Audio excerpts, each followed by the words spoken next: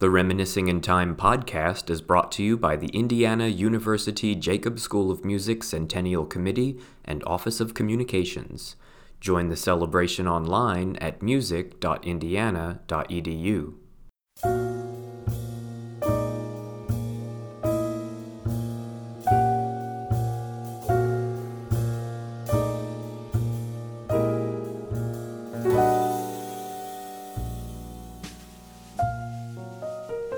I'm John Christopher Porter, and this is Reminiscing in Time from the IU Jacobs School of Music.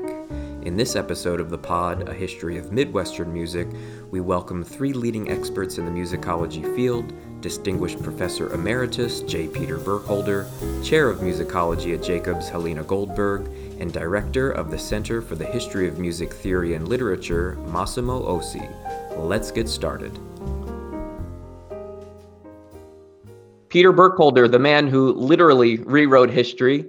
I'm so honored to be speaking with you and your colleagues today. You are recently retired Professor Emeritus of the IU Jacobs School of Music, Musicology Department. And the word musicology, there's more to musicology than the broad study or history of music. Would you describe to our listeners in your own words what musicology is and its importance to a school's curriculum? It has an interesting history itself. Musicology started in the 19th century with scholars who were interested in transcribing and reviving pieces of music that were centuries old by that point and needed to be released in new editions to make them accessible. In many cases, needed to be transcribed out of older forms of notation, or forms of notation that most people would not read. And so musicologists did that. They also functioned as sort of curators of what was developing in the 19th century as a kind of museum of music, as in the concert hall classics that seemed immortal by Bach, Beethoven, and others accumulated. The collection in that sort of musical museum needed to be rationalized and put in order. So Guido Adler, one of the inventors of musicology, decided that the main thing that we needed to do was study the history of musical style. And that was true for a long time. But alongside that is the history of how music has fit into culture, and also how music actually works. Two areas split off from musicology. One focused on the music itself, has become known as music theory. Another focused on music in cultures other than Western Europe and the Americas, is known as ethnomusicology. But musicology in the last 40 years or so has become broader and broader to really encompass anything about music, about its current circumstances or its past circumstances. So you asked also what the importance of musicology or the history of music to a school of music is. I think one aspect of that is well put by a former colleague of mine, Austin Caswell, who said, if you don't know the history of your craft, then you don't really know your craft. And so he insisted that it was important for School of Music students to learn about the history of music, not just the history of music for their own instrument, but music in its broader contexts, because so often composers and musicians borrow from each other. So there's fugues by Bach that borrow aspects of violin concertos by Vivaldi and other sorts of intersections. Music in the 20th century written for classical concert halls that borrows from jazz, and vice versa. Jazz that you can't really understand without knowing something about French Impressionist music, for instance. So from my perspective, one of the important things that undergraduates need to get from a history of music class, like the one I used to teach, is a sense of where they fit in a large map of the musical world. And my goal in that class was always really ultimately to get every student to design their own map our own sense of what music is and the lay of the land, as it were, and where they fit on it, and where all their friends and their fellow musicians fit on it. Well, that's all wonderful, Peter. I'm so glad that you brought up Dr. Caswell as well. That's such a wise quote of his that you shared with us. Is it typical for a musicology department to always fit within a school of music? Or, I think of departments like ethnomusicology that exist elsewhere. They're not in our school of music, but would you find just a musicology department elsewhere at a different institution that did not necessarily reside under the auspices of a school or department of music? Yes, indeed. So my PhD is from University of Chicago, which does not have a school of music. It has a department of music, and musicology is one of the things that they do there. They also give degrees in music theory and composition, and not during my time, they didn't give an ethnomusicology degree, but they do now. So Harvard, where Massimo got his PhD, is another school. There are many that have departments of music rather than schools of music. Very interesting. I'd like to turn to Halina Goldberg now, the chair of our Department of Musicology at the Jacobs School. And Halina, I would love your insight regarding the beginnings of our musicology area and folks like Paul Nettle and Willie Appel and how they influenced the evolution of musicology at Indiana. So yes, as you point out, the milestone in the establishment of the Department of Musicology was the arrival of Paul Nettle, who was a Jewish Bohemian scholar with a degree, with 2 degrees in law and in musicology from Prague. Like many other hires during the 30s and 40s at IU, not just at the School of Music, but also elsewhere. He was a result of the extraordinary brain drain that Europe experienced during World War II and in the aftermath of World War II, and some American institutions capitalized on that brought these extraordinary musicians, scholars, scientists into American universities. So Paul Nettle left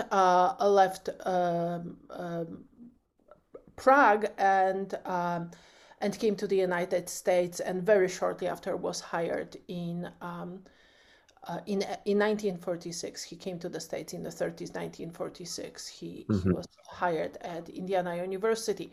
And in some ways, he kind of sets up the model for what you see over and over in the department, an extraordinary depth of expertise among the faculty in the musicology department, but also an extraordinary breadth. He has written books ranging in topics from Lutheran music and to Mozart and Masonry, and studies on Beethoven and Bohemian and Moravian music. And perhaps it's worth pointing out that one of the first graduates in the PhD program in our department was his son, Bruno Nettle, who also became one of the most illustrious alumni of our department. He recently passed away after having retired at the University of Illinois, but he also served as he was crucial in the establishment of ethnomusicology in the United States, and served as the president of the Society for Ethnomusicology. And his dissertation defended in our department was titled "American Indian Music North of Mexico." So this was before the kind of the split between the musicology and ethnomusicology department, which was largely methodological. And I want to point out that it's almost it's more usual for musicology and ethnomusicology to reside under the same roof.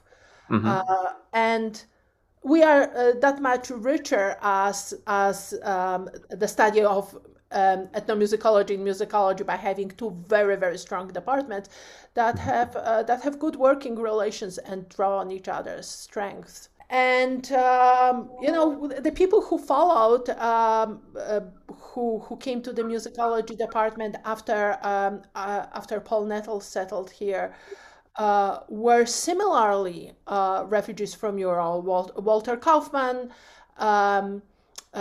Willy Appel, and then later on when Appel retired, Hans Tischler came in. They were also from Germany or from Austria, and many of them with degrees from there when they came to the United States. And Appel stayed in Bloomington through his retirement. He died here, is that correct? Correct. Appel is another good example of what I'm talking about the depth of expertise and breadth of knowledge. On the one hand, he specialized in early music, but even there is a broad range. He wrote a kind of fundamental study of keyboard music, a history of keyboard music on the one hand, and on the other hand, the book on musical notation, that was the textbook for the study of musical early notation of music for decades. But he also was the author of the Harvard Dictionary of Music. So like many years later, Peter, stepped into the role of generalist and was very much known as the author of this dictionary. I believe that Baines actually was very much interested in him because of being familiar with the Harvard Dictionary of Music. That's fascinating. Going back to Paul Nettle for just a moment, would you say that when he was hired by the university that he was charged with beginning the Department of Musicology, or how did that actually materialize? There already was a department of some sort, and I can't tell you when it got the name the Musicology Department rather than Music History. I don't really know that. And I was looking around for my history of the School of Music by George Logan, and I couldn't find it in the last couple of days. I don't know where it got to. Dean Wilfred Bain was the dean starting in 1946, and Paul Nettle had just been hired by the previous dean in that same year of 1946. And by 1952, we were putting out our first doctoral students, our first PhDs in musicology. So that shows that there was a really dynamic development of the department, whatever its earlier history. The great development of the department into what would eventually become a powerhouse happened in the 1940s and 50s in the immediate aftermath of the Second World War. And what a powerhouse it is. This goes to any of my guests, whoever would like to answer. We heard Halina speak on some of the other significant faculty hires, rock stars of the industry, you might say. What are some other major strides of your department over the years that really helped bring our musicology program to the prominence it enjoys today? I see it as a series of individual contributions for the most part. For instance, Malcolm Hamrick Brown, who just celebrated his 91st birthday, was hired in 1962 and was one of the very first scholars of Russian music in the United States. He was the first to get into the archives in the Soviet Union to really make a study of composers like Prokofiev and Shostakovich, and helped nurture the field. Willy Appel was, of course, very important for the books that he wrote and for the mentoring he did of younger scholars. He was ultimately replaced in 1965, or succeeded, I should say. No one can be replaced, really, but he was succeeded by Hans Tischler, who became one of the leading editors of medieval music. The volume of his editions would just fill an entire bookcase. And then other individuals hired in turn people like Peter Brown, an expert on Haydn and on classical music, who at his death in 2003 was producing a massive work on the symphonic repertoire, which is still undergoing under other leadership today. George Bülow, one of the main and important scholars of rhetoric in the Baroque.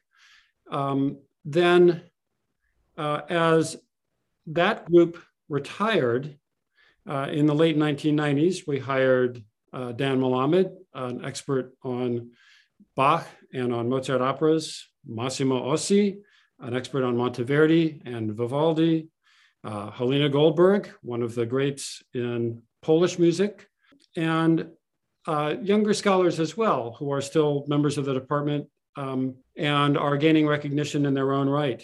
One of them, Giovanni Zanovello, winner of a major prize in Europe. So I would say that it's been a matter of developing the faculty and also developing quite a group of graduate students. We have a very long list of PhDs that we've put out from our department, many of whom have gone on to play an important role in their corner of the field. One of the things that was very interesting about Malcolm Brandt's hire was that even before he was hired, he developed an affiliation with the Russian and East European Institute. And he was hired with the support of the then director of the Institute, Robert Burns. And I think it kind of immediately marked the expansion of our affiliations across the campus. I mentioned already, the interest of some of the faculty members in ethnomusicology. By the way, Walter Kaufman was a scholar of North and South Indian music, of raga and sacred music as well. And with the affiliation with REI, which I am continuing, and which has been the foundation of the success of many of our students who drew academically in terms of a community, our PhDs who worked in the region. This is an example of the kind of affiliations that we have developed over the years. For example, one of our current colleagues, Judah Cohen, is now the director of Jewish Studies. Several members of the department have strong affiliation with Renaissance Studies, and the list goes on and on. Perhaps the most recent affiliation that we have been cultivating is the affiliation between members of our department and the Institute for Digital Studies, and that there is also a strong collaboration from Champtol. I'm sure Massimo will talk about that. So I think that is one thing to keep in mind, and I see it as a tremendous strength of our department. The other thing that I think was very interesting that happened really starting in the 90s, there was a realignment in the department in terms of diversity. The department, like all departments in musicology, was mostly, it was a male-dominated department. Jane Fulcher was the first female faculty hired by the department. But there was an acceleration of hiring of women faculty. Professor Ayanna Smith also came to us as African American faculty. More recently, Sergio Espina Romero. But this is not just the personal background of the scholars, but I think we have also expanded in terms of the expertise to include scholars of jazz, to include scholars of cultural studies, to engage with other genres of African American music, not just the genres that we are studying, but the kind of questions and how we ask questions about musicology and about music. And I think that has been also a very interesting trend that has made our department stronger. Massimo, we've heard a lot about what makes the IU Jacob School of Music Department of Musicology so great, and I couldn't agree more strongly. More generally, though, what makes a musicology department unique from its peer institutions and therefore attractive to prospective students? Yes, that's a very good question. I think there are really three components that really single out any given department. First of all, it's the size and quality of the faculty, and we have been talking about that. You have first of all, a group of something around 11 or so musicologists. This is one of the larger departments in the country, and it is very distinguished.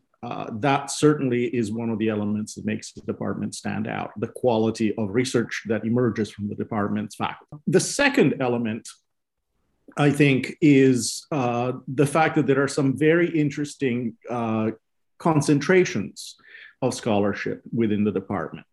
There are areas of strengths and they're widely distributed. I mean, we have 2 people working in Renaissance. We have 3 people working on Baroque music. There are 2 who work in the later 18th century, 2 in the 19th, 4 in the 20th century. 2 of us have very strong interests in ethnomusicology and its methodology. So students can come here with any given interest and find more than one person who is in that area and who can contribute to their studies, sit on their dissertation committee, offer help, etc. And that's a very important component. The second element is mentoring. We are known as a department that takes very good care of its students. We support them, we help them become individual scholars, we help them develop their own voices. We don't impose on students methodologies, ideologies, and this liberates students to explore and feel safe in exploring because we as a faculty are committed to developing their personality as well as their knowledge. So we have very high standards, but we make it possible for students to achieve those standards and to believe in themselves. Even when they arrive not believing, they will leave here having a very strong sense of who they are. And then the third element, I think, that makes us stand out from other departments, many of our competitors actually, is the quality and amount of teaching experience that our students receive. We don't necessarily focus on pedagogy as a thing that every student must take and so on, but we do it. We have students teaching from early in their PhD program as assistants. We then, as they develop to a couple of years of assistantships, begin to let them teach their own courses. First in the sequence, the musicology, the music history sequence for undergraduates, but also developing courses of their own.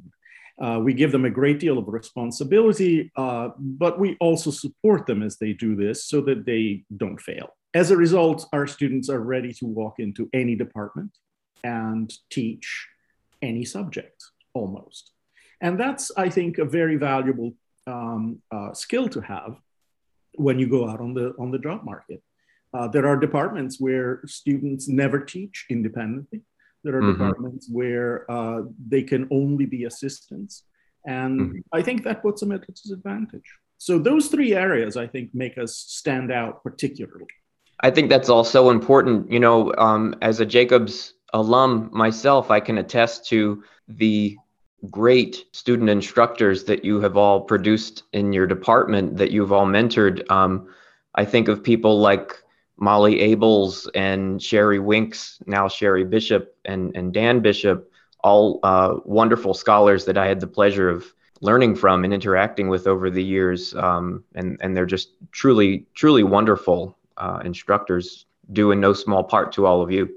Well, that's yes. You've mentioned some of my favorite people in all the 20 years that I've been here, and there are others. I mean, I don't want to single them out in particular, but yes, we do our best to let the students see how we teach, see how we approach the classroom, and they learn from us almost by osmosis, by watching us do it, by doing it themselves. And yes, thank you for bringing that up. We have wonderful, wonderful student assistants and lecturers who come from the department. I'd like to add another aspect. The three things that Massimo pointed to are, I think, the most important, but we also are, another side of our mentorship is helping our students succeed as presenters at conferences. We have an almost weekly colloquium series where students who are giving a presentation at a conference can do a dry run of it in front of the entire department. And because our interests are so broad, the questions that we ask can be quite diverse. It's a very friendly room, but it also stimulates people to think through their presentations and imagine what all possible questions might come. So they are extraordinarily well prepared by the time they speak at the American Musicological Society or at some other conference. And our graduate students come back from these conferences regularly and tell us, I was much better prepared than the graduate students from such and such an institution or some other place. I was going to say, one of the things that really makes the department stand out is the number of students who present at conferences. We are present at every AMS, I think. We're present at the Society for American Music, the Society for Ethnomusicology. I mean, we really, our students represent us to the world, and that's a way to make the department distinctive. It's no secret how proud our musicology faculty are of their students and alumni.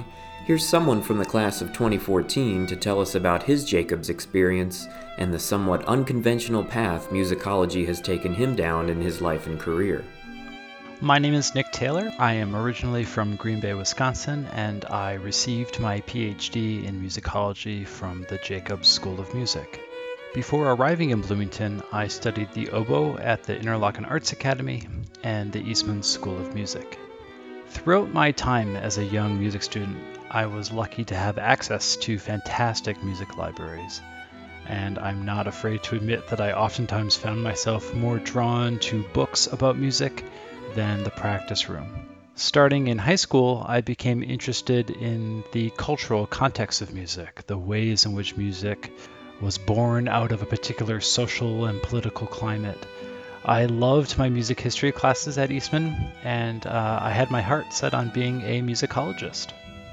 During my first year at IU, I took Dan Malamud's seminar on Johann Sebastian Bach's St. Matthew Passion, and from that point on, I was hooked on early 18th century music. I ended up writing my dissertation on the published cantatas of Georg Philipp Telemann. Dan Malamud served as my dissertation advisor. While I was in the early stages of writing my dissertation, my husband, Casey Palazzi, who, by the way, studied trumpet at IU, won a job with the U.S. Army Fife and Drum Corps. And after he completed basic training, we moved to Washington, D.C. D.C. is a pretty incredible place, full of history and world-class museums. There's the Library of Congress, the Smithsonian, the National Archives, and other fantastic cultural institutions. It wasn't long after we got here that we decided that we never wanted to leave. Since graduating from IU in 2014, I've made the transition to a different field of study. I am now a librarian with the Congressional Research Service, which is part of the Library of Congress. In this position, I respond to research requests from members of the House of Representatives and the Senate. I also teach classes to Hill staffers on legislative procedure and congressional documents. I love my job in the government, and I love public service, and I'm frequently reminded that I likely wouldn't be here if it weren't for IU Musicology. Over the course of the doctoral program at IU, I developed my intellectual curiosity, my ability to find authoritative information, conduct analysis, teach in front of a large classroom, and present my work in writing, skills that I now use every day. I'd like to turn back to Peter now for a moment, or more than a moment. A History of Western Music, Peter, by Donald Grout, had been the industry standard of collegiate music history texts for decades before your involvement as a co-author. What was the impetus for your involvement initially, and at what point did you become the lead author on that project? What happened was one day I was teaching our undergraduate music history survey 401, 402 using that text. And one day the music editor from W.W. Norton, the publisher, Mike Ox, showed up in my office and said, "How do you like using the grout?" And I said, "My students can't read it. It wasn't written for them. It's much too complicated. There's too little explanation of important things. It assumes background they don't necessarily have." And so I just give them a bunch of study questions and ask them to go dig the treasure out of the text. And they, if they can find the answers to these questions, they don't have to read it. He did not like that answer. But what happened a few months later is he called me up and said, "How would you like to write a study guide for the next edition of Grout's History of Western Music?" And so I agreed to do that. And for a couple of editions, I wrote that study guide. And what we discovered in my own teaching of M401 was that with the addition of the study guide as a regular practice, as sort of regular homework for the students, grades went up by almost an entire letter grade. Wow. It gave students a better focus, a better ability to figure out what was going on. So that ultimately led me to being the author who would take over the text. At that time, Donald J. Grout was already out of the picture. It had been taken over by Claude Poliska, a very distinguished scholar at Yale. Grout had been at Cornell. These were both Ivy League professors accustomed to Ivy League students and not really accustomed to teaching students at liberal arts colleges or at a large music school like our own. So the publisher, W.W. Norton, was interested in asking me to develop an approach that would take over from them. And I was looking forward to collaborating with Claude, who unfortunately passed away just as this process was beginning. So that's how I ended up being lead author, because I was the only living author. So I like to tell the story that I promised to do this to write my first edition over the course of about 3 years, and thought I could do it in about 3,000 hours of work. So basically as a half-time job. It ended up being 6,000 hours over about 3.5 years. It completely took over my life. One of my favorite quotes by David Baker, we all knew him, and I heard this almost every day listening to WFIU in the afternoon, our NPR affiliate, and it was a little soundbite, and David said, people ask him, "Why do you prepare an hour before your jazz history class still? History hasn't changed." And his answer was, "History may not have changed, but our perception of history has changed." And that quote always stuck with me. And I think about, Peter, your text and the various editions over the years. How do you determine what will remain, what will be omitted, what might be edited to fit into a student today's, perspective or understanding of music history? That's an excellent question. One thing that changes is exactly our understanding of history. I always liked to use the example of Josquin des Prez, one of the great composers of the late 15th and early 16th centuries. For my first several years teaching here, I had a very fun time of always telling people what your textbook says is no longer true. Now what we know about Josquin's biography is this, because in the 5 years or whatever since the previous edition had been published, new discoveries had found out that he was not born in the 1440s. He was born in the 1450s. He was the younger man. He didn't serve at this court. He served here, and so on and so forth. And the discoveries just kept coming and coming and coming. So even after my first edition, which came out in 2005, every edition I would check in with the Josquin scholars and say, "What's new now?" and put in the new things, because it was constantly changing. pieces that were in the accompanying anthology as examples of Josquin's music were, by the time of the next anthology or two, somebody had made an excellent argument that they were by somebody else. They weren't by Josquin at all. And so they had to be replaced with some other piece. Another thing was new approaches in general. When I took over the text, it seemed to me that it had become quite dry. Although Grout's original in 1960 had a nice narrative, it was a narrative mainly of the developments of musical styles and genres, rather than something focused on people or institutions that were producing music. And that had become much more of a focus. I wanted to refocus the text, placing people at the core, looking at the values that they held, the values of the broader society, but also the values of the individual composers and performers we were looking at, to spend more time talking about performers. It had always been a history of composers. Also to talk more about the choices that people made based on the values that they had and the possibilities that were in front of them, including how tradition was continued and how it was changed with innovation. So I made these my themes. I also very much wanted to broaden the coverage.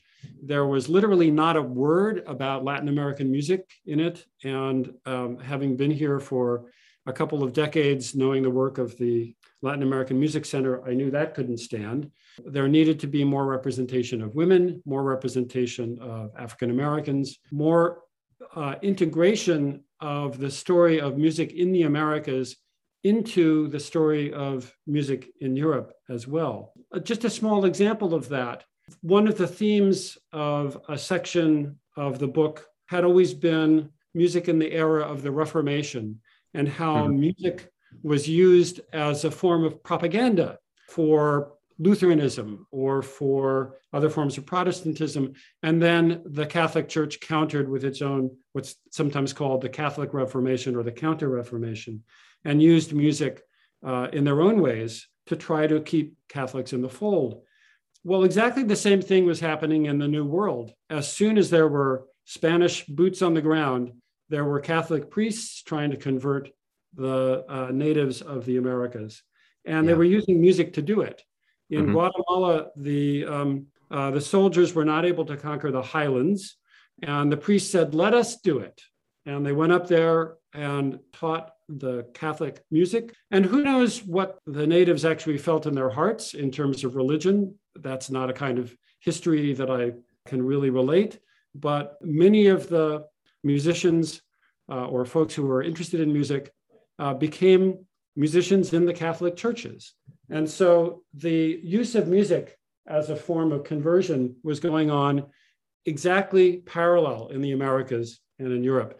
And the same thing is true throughout history. It really, as soon as there are Europeans in the Americas, it is a parallel history on both sides of the Atlantic. So those are the sorts of changes that I thought were important to make in the text. Another way that the text would always evolve is that my own ideas, my chapters would be sent out for review by experts in those particular fields. I have to admit, I'm not an expert at everything. In fact, when I was writing my first edition of A History of Western Music, I cannot tell you how many hours I stared at the TV screen thinking of how ignorant I was of whatever topic I was supposed to write about in my next paragraph or section, but made sure that I was getting informed by the best scholars out there and the best teachers. And so each edition would be reviewed by dozens of teachers and scholars who were experts in their individual fields. Sometimes I would get back a review of a chapter saying I couldn't have done it better myself, which was always lovely to hear. Usually it would be, oh, this is wrong and this is wrong. You need to emphasize that. And don't forget this. And those were incredibly useful reviews because I could correspond with that scholar or could use what was written in the review to make the book better. That's how the revisions to the book happened. Choices in the anthology were similar. One of my main concerns was representation, that we need to make sure, I talked earlier about the goal of a history survey to be like making a map. Think of the word survey, surveying a field, literally the first surveyors were map makers, like George Washington was a surveyor. And so if we want our students to make themselves a map of the musical world, there need to be enough points of interest so that they know where things are. That, of course, can be taken to extremes, but it felt to me important that there be some representation of entire areas that had gone unrepresented before. Latin American music, very little Spanish music in previous editions. I wanted that better represented. Music of Eastern Europe, but also jazz, music of African Americans. Popular music was essentially out of our control because getting permission for that is just too expensive. But thankfully, by the time my first edition came out, YouTube was showing up. And so if you mention a popular tune, you assume that that's accessible to people. Surely. Well, you know, we're also grateful and impressed and just blown away by the work that you've done and the work that you continue to do, Peter, now even in your retirement. I've now been through 2 editions of your book as a student at different points in my collegiate career. And I can say that while it's exhaustive, it's never exhausting. It's always a joy to revisit your work. So thank you so much. That's very nice to hear. Thank you. Massimo, you are the director of the Center for the History of Music Theory and Literature. Did I get that correct? Yes. Okay. Would you mind explaining to our listeners what the center is, how it came to be, and its significance to your field? The center is affectionately known as CHUMTL, which is not the most elegant of acronyms. But I think it's best understood really as a personal research project by Tom Matheson. And it began as a searchable database repository of music theoretical texts in Latin. And the fact that it was searchable was absolutely wonderful because, of course, you could search for anything, any term, any concept, so long as you could identify it with a word. And you could see it in a variety of treatises and compare its uses. When it went online, it became extremely useful to medievalists all over the world. And it was quite important as a product of the department. But of course, it was linked to Tom specifically. When Tom retired, I was chair, and he asked me, what should I do with the center? And I was involved in trying to retain the center as a project of the School of Music. Its core was this repository of Latin texts. Tom's assistant, Peter Sleman, eventually introduced a similar database in French, and then other languages have been added to it. So that was basically the nature of it. It was a text searching, we would call it an app today. Giuliano Di Bacco came in as director about 10 years ago and modernized the nature of this database to include things like diagrams, images, and eventually, and this is something that is still very much in progress, music as a searchable item. This is really bringing the whole enterprise into the 21st century. Giuliano was working at the forefront of particularly the music encoding technology. When he left, the center passed on to me, and now we are considering a number of new areas of study. First of all, we are going to introduce a journal of which Giuliano Di Bacco will be the first editor. And this will be a journal devoted specifically to the philology of music theoretical texts, bringing in new texts that have not yet been digitized and bringing in new techniques for the analysis of these texts and the production of editions of them. It will bring in translations as well. So that's going to be a very strong component of the center, a way of generating new scholarship and bringing in more materials. Other projects now are being added to the center, which is expanding its purview. Giovanni Zanovello and I ran a project for 5 years in Italy called the Ostiglia Project, a little town in Italy that has a spectacular library of manuscripts. They have something like 5,000 manuscripts, all assembled by one collector. a priest by the name of Grigiati. We decided to study the library as a capsule. The collection stopped being added to in about 1860. Just before the priest died, and has survived pretty much intact. So we are able to trace his collecting habits. He also kept extensive notes, and we have been digitizing those notes. And the database will be a searchable database devoted specifically to the study of collectorship. When do things come into a collection? What copyists the collector is using? What markets is he buying his texts from? So this is a very new project. It's not yet published, but will be appearing soon. Peter Burkholder has an important database of musical borrowing and related practices. The database is devoted to secondary literature on the subject, and it's extremely extensive, and Peter is working very actively on it. So as you can see, there are a number of different projects. The way that I see the center growing over time is by integrating more and more student projects. This is something that began actually with the graduate student you mentioned, Molly Abels, who was working with me on musicians in Venice in the late 17th century. And her dissertation included a significant digital component. And since then, there have been others who have done similar work. Katie Chapman has worked on a troubadours and trouvères database, and others have done so as well. So we are actually, in a sense, making it possible for our students, our graduate students, to integrate what is really one of the cutting edge aspects of 21st century scholarship, which is, the use of the digital humanities. We work closely with IDA, the Institute for Digital Arts and Humanities that the university has set up in the college. I was a fellow there for a couple of years. Molly was helped by them. Judah Cohen has been a fellow. So we've been very closely related, intertwined with them. We are looking forward to being able to introduce students to more of this kind of research.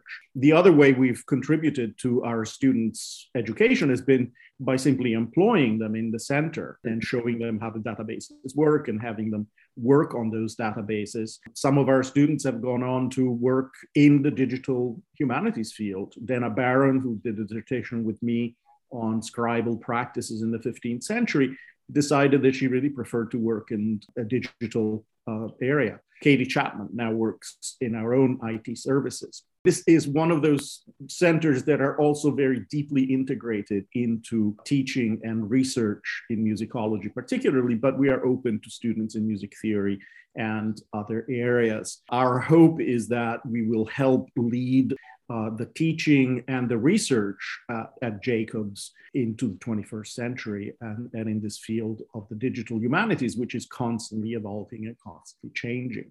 For our listeners, if they wanted to learn more, how could they access the database? We have a website. It's chmtl.indiana.edu. Halina, what are some of your key research interests and what major projects might you be working on right now?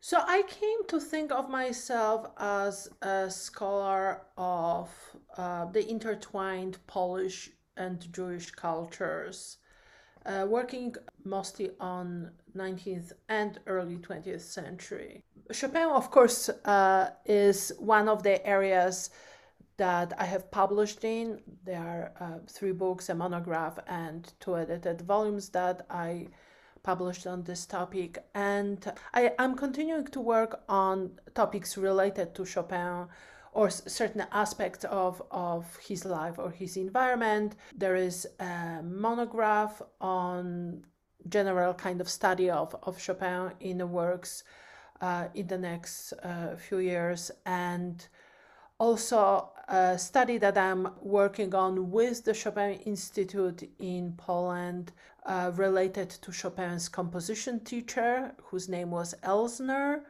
I am working on an article on an area that I kind of pioneered in the study of the 19th century, which is music and the salons. I'm writing about musical salons in Warsaw and in Paris. This is an article that I am starting to work on right now and should be ready to go within the next year. So these are some of the projects that I have in that relate to Chopin. But I'm also working on Jewish history, musical history, but also broader cultural history. Here I am in the process of there's one edited volume that is right now with a press and a review that I'm co-editing with two colleagues who are historians, so it's completely interdisciplinary. They are musicologists and historians and literary scholars and film scholars and dance scholars contributing to that volume and telling the story of interactions between the Gentile and Jewish cultures in large cities in historically Polish lands in 19th century all the way to until the Second World War. The other volume focuses on a more specific topic of the Jewish inn, a tavern that was owned or leased by a Jewish tavern keeper, innkeeper. It's a fascinating topic because it has broad historical and economic and social impact. You cannot talk about Poland in the 18th and 19th century in particular without taking it into consideration, but it is also an incredibly fertile cultural topic because it gave rise to a number of fascinating literary characters, stories that were told through film and musical representations. And this is something that I'm working on with a colleague at the University of Chicago. So these are the book projects. I also have another Jewish studies book project of my own that I hope to find time to sit down and finish, that has to do with the representation of Jews in musical context, mostly as caricatures, so it's kind of a blackface representation equivalent in Polish history. I see these representations as having really, really strong cultural and political impact in Poland. I also have become interested in working with museums. I worked on an exhibit in a museum in Poland. I was one of the co-authors of the exhibit. We actually got a very prestigious award. It was a microhistory of Jewish life in the interwar period in what was at the time the second largest Jewish community in the second largest city in Poland. And out of that museum project, I developed a digital project with IDA, and I'm continuing to work on that project that uses the resources of digital humanities to tell the story in a virtual environment. And very possibly there will be another museum project coming up soon, also in Poland. So I'm excited about that. It kind of allows me to exercise a different part of my brain. It's exciting to think about how will you tell that story to a very broad audience, because we want to reach children K-12 and adults at the same time, not lose sight of people who are professionally interested in these topics, such as scholars. So it's very interesting to work on this. Interesting to say the least. One of you mentioned early in our conversation, it might have been Peter or it may have been you, Halina, I think when we were touching on the colloquium series about asking questions. And as a lifelong researcher, to you, what makes a good question? A good question comes out of the material that you're studying. I think when you come to your material with a kind of a priori question, sometimes it ends up being artificial. Sometimes you will find out that you run into walls. But for me, my own research questions very often come from the material itself. Something does not fit together. Something does not belong. Something tells me a story or wants to tell me a story that does not align with the stories of that particular thing that are available. So I think a good research question first of all, is a question that comes from the thing, whether it's a piece of music, whether it's a musical object, whether it's a manuscript, whether it's a cultural phenomenon. And not every interesting question ends up being a good question, because sometimes you cannot necessarily find the answers. Sometimes, a question seems exciting and interesting, but it cannot be sustained. It's a question that has, a one sentence answer, so to speak. Right. So there are many factors to, what makes a good research question. But I think those of us who love research, we find no shortage of these materials that speak to us and ask us to follow up, to contextualize, to understand deeper. That's all very good. Thank you. As our series is called Reminiscing in Time, might you all briefly share just one particularly memorable moment from your time here at Jacobs, be it humorous, poignant, enlightening? Among the most fun I've had in the department, to be frank, is our parties. I think we have a reputation as one of the friendliest departments because we get together so often, not only in our weekly colloquium, but also in regular parties. One of them is the annual house concert, where folks bring in either a serious piece of music and perform it with all seriousness, or a sort of musical stunt. One of my favorites, I'll give you two favorites, actually, one by a faculty member and one by a student. There is it's a whole genre of pieces of so-called music, avant-garde music from the 1960s by composers such as Lamont Young, who pose questions. He has one which is, I think, draw a line on the ground and follow it, or hold one tone for a very long time. One of these concept pieces is by John Cage, 0 minutes and 0 seconds, and it's to perform a disciplined action of some sort. And so Phil Ford, one of our colleagues, performed this piece at one of the house concerts. And the way he performed it was by playing a movement from a Mozart sonata. Since he's a great pianist, that was very special. But we listened to it in a completely different way because we were experiencing it as a performance of a piece by John Cage. And one of his students, Aaron Reedford, was having trouble figuring out what to do with his dissertation. He was working very hard on it. So he conceived of performing at the house concert a blues song about why he wasn't working on his dissertation, which was hysterically funny. And we all greatly appreciated that.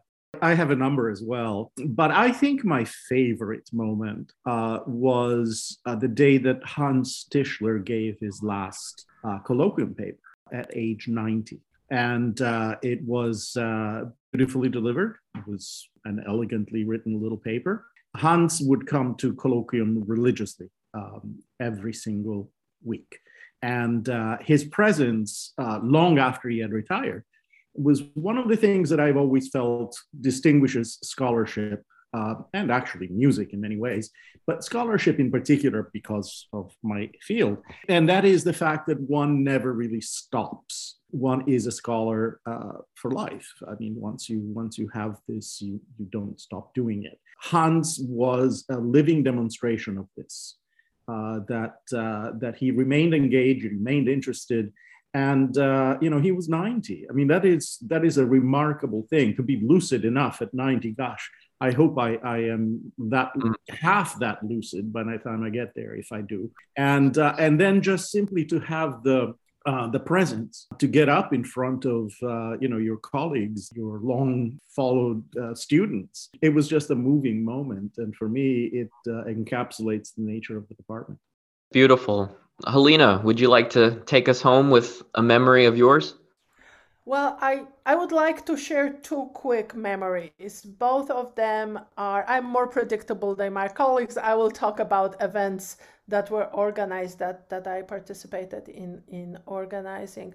And one of them was the celebration, the commemoration of 150th anniversary of Chopin's death in 1999. And we had a series of events, concerts, and a conference And I still think back to these concerts, this amazing atmosphere that we had. One of the concerts was supposed to emulate in a concert setting, as much as one can do it, the kind of programming that and spontaneity that one would have in salon concerts. And we had many students and many faculties in various instrumental combinations playing very heterogeneous repertory. That heterogeneity was also typical of salon concerts.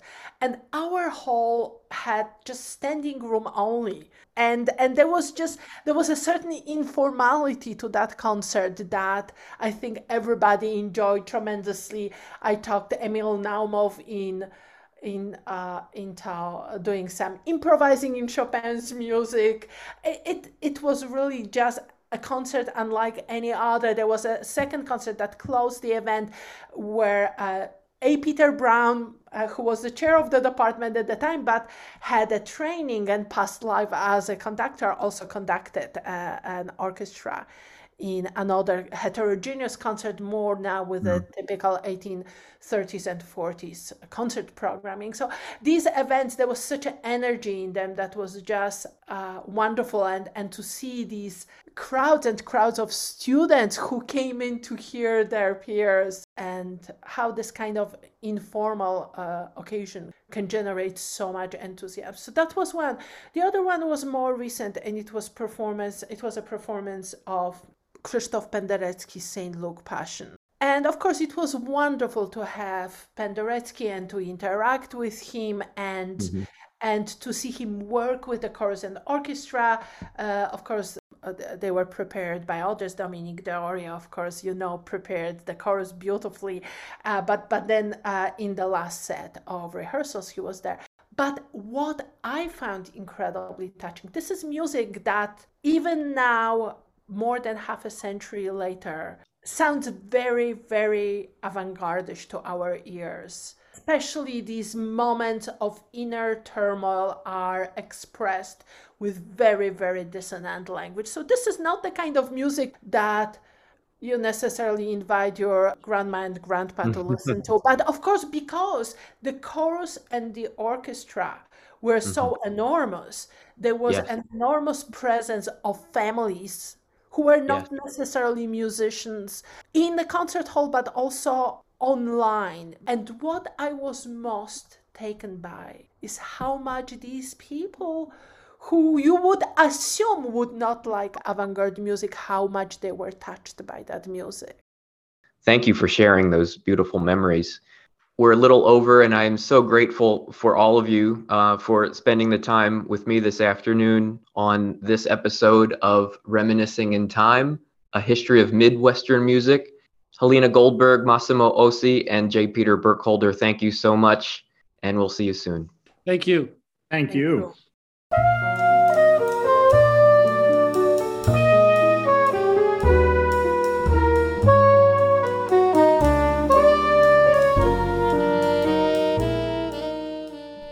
And that's our show. For Reminiscing in Time, I'm John Christopher Porter. Thanks for listening. Take care of yourselves and each other. Wear your masks and be safe. Our theme music, Danabar, is by Luke Gillespie and performed by the composer and members of the IU Jazz Studies faculty on the album Moving Mists from Patois Records. The Reminiscing in Time podcast is produced by the Indiana University Jacobs School of Music. Find us on Spotify, Instagram, YouTube, or music.indiana.edu.